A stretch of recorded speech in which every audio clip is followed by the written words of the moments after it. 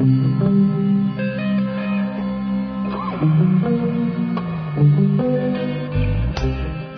strangers, and welcome to the July 12th edition of the Strange Horizons Poetry Podcast. I'm your host, Ciro Faienza, and this week we're presenting Dante Novario's The Great Missouri Tornado of 1882, with a reading by the poet. Dante Novario currently lives in Louisville, Kentucky, where he works as a therapist with special needs individuals. His work has previously appeared or is forthcoming in Firewords Magazine, Angles, Kairos, Thin Air Magazine, Still, The Journal, Ghost City Press, Jersey Devil Press, The River Magazine, Rogue Agent, and others. And now, the poem.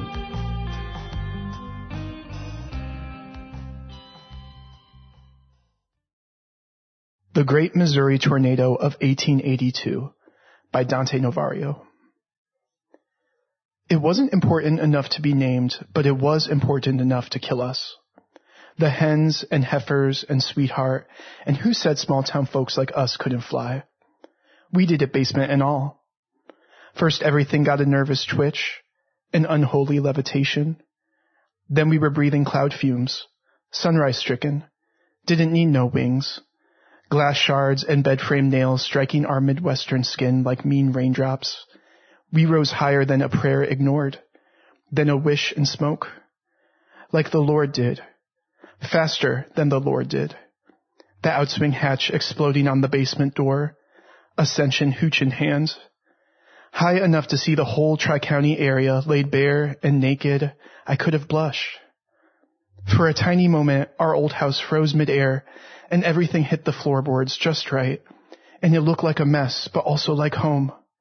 Like we threw a real shindig and never bothered to clean up. Hand-knit sweaters 7 miles high, bread in its box somewhere, and inch-marked door frames, in a home whose heart groans when it's ripped apart, a bedroom shucked by heaven itself. Sweetheart's body is eventually found several miles away, our jam scattered even further. I land in a boring field, looking like pig feed, but I don't care. I know we'll eventually be buried together. I know it was a hell of a death, and I'm happy we died doing something impossible. Shot headfirst into sunshine, and gosh darn, it felt good.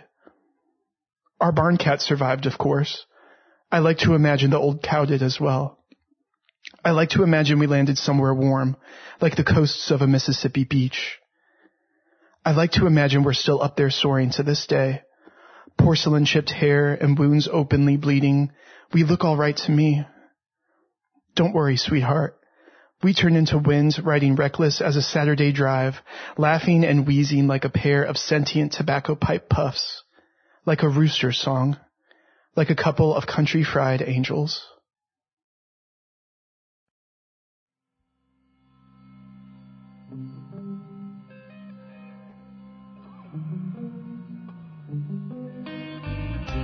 And this has been the July 12th edition of the Strange Horizons Poetry Podcast.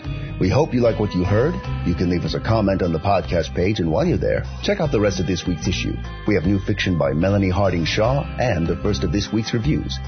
And lastly, as a reminder, Strange Horizons is an all-volunteer organization. We depend on the support of our listeners. So when you have a moment, check out the donate link at the top of the page. And until next week, stay safe and stay strange.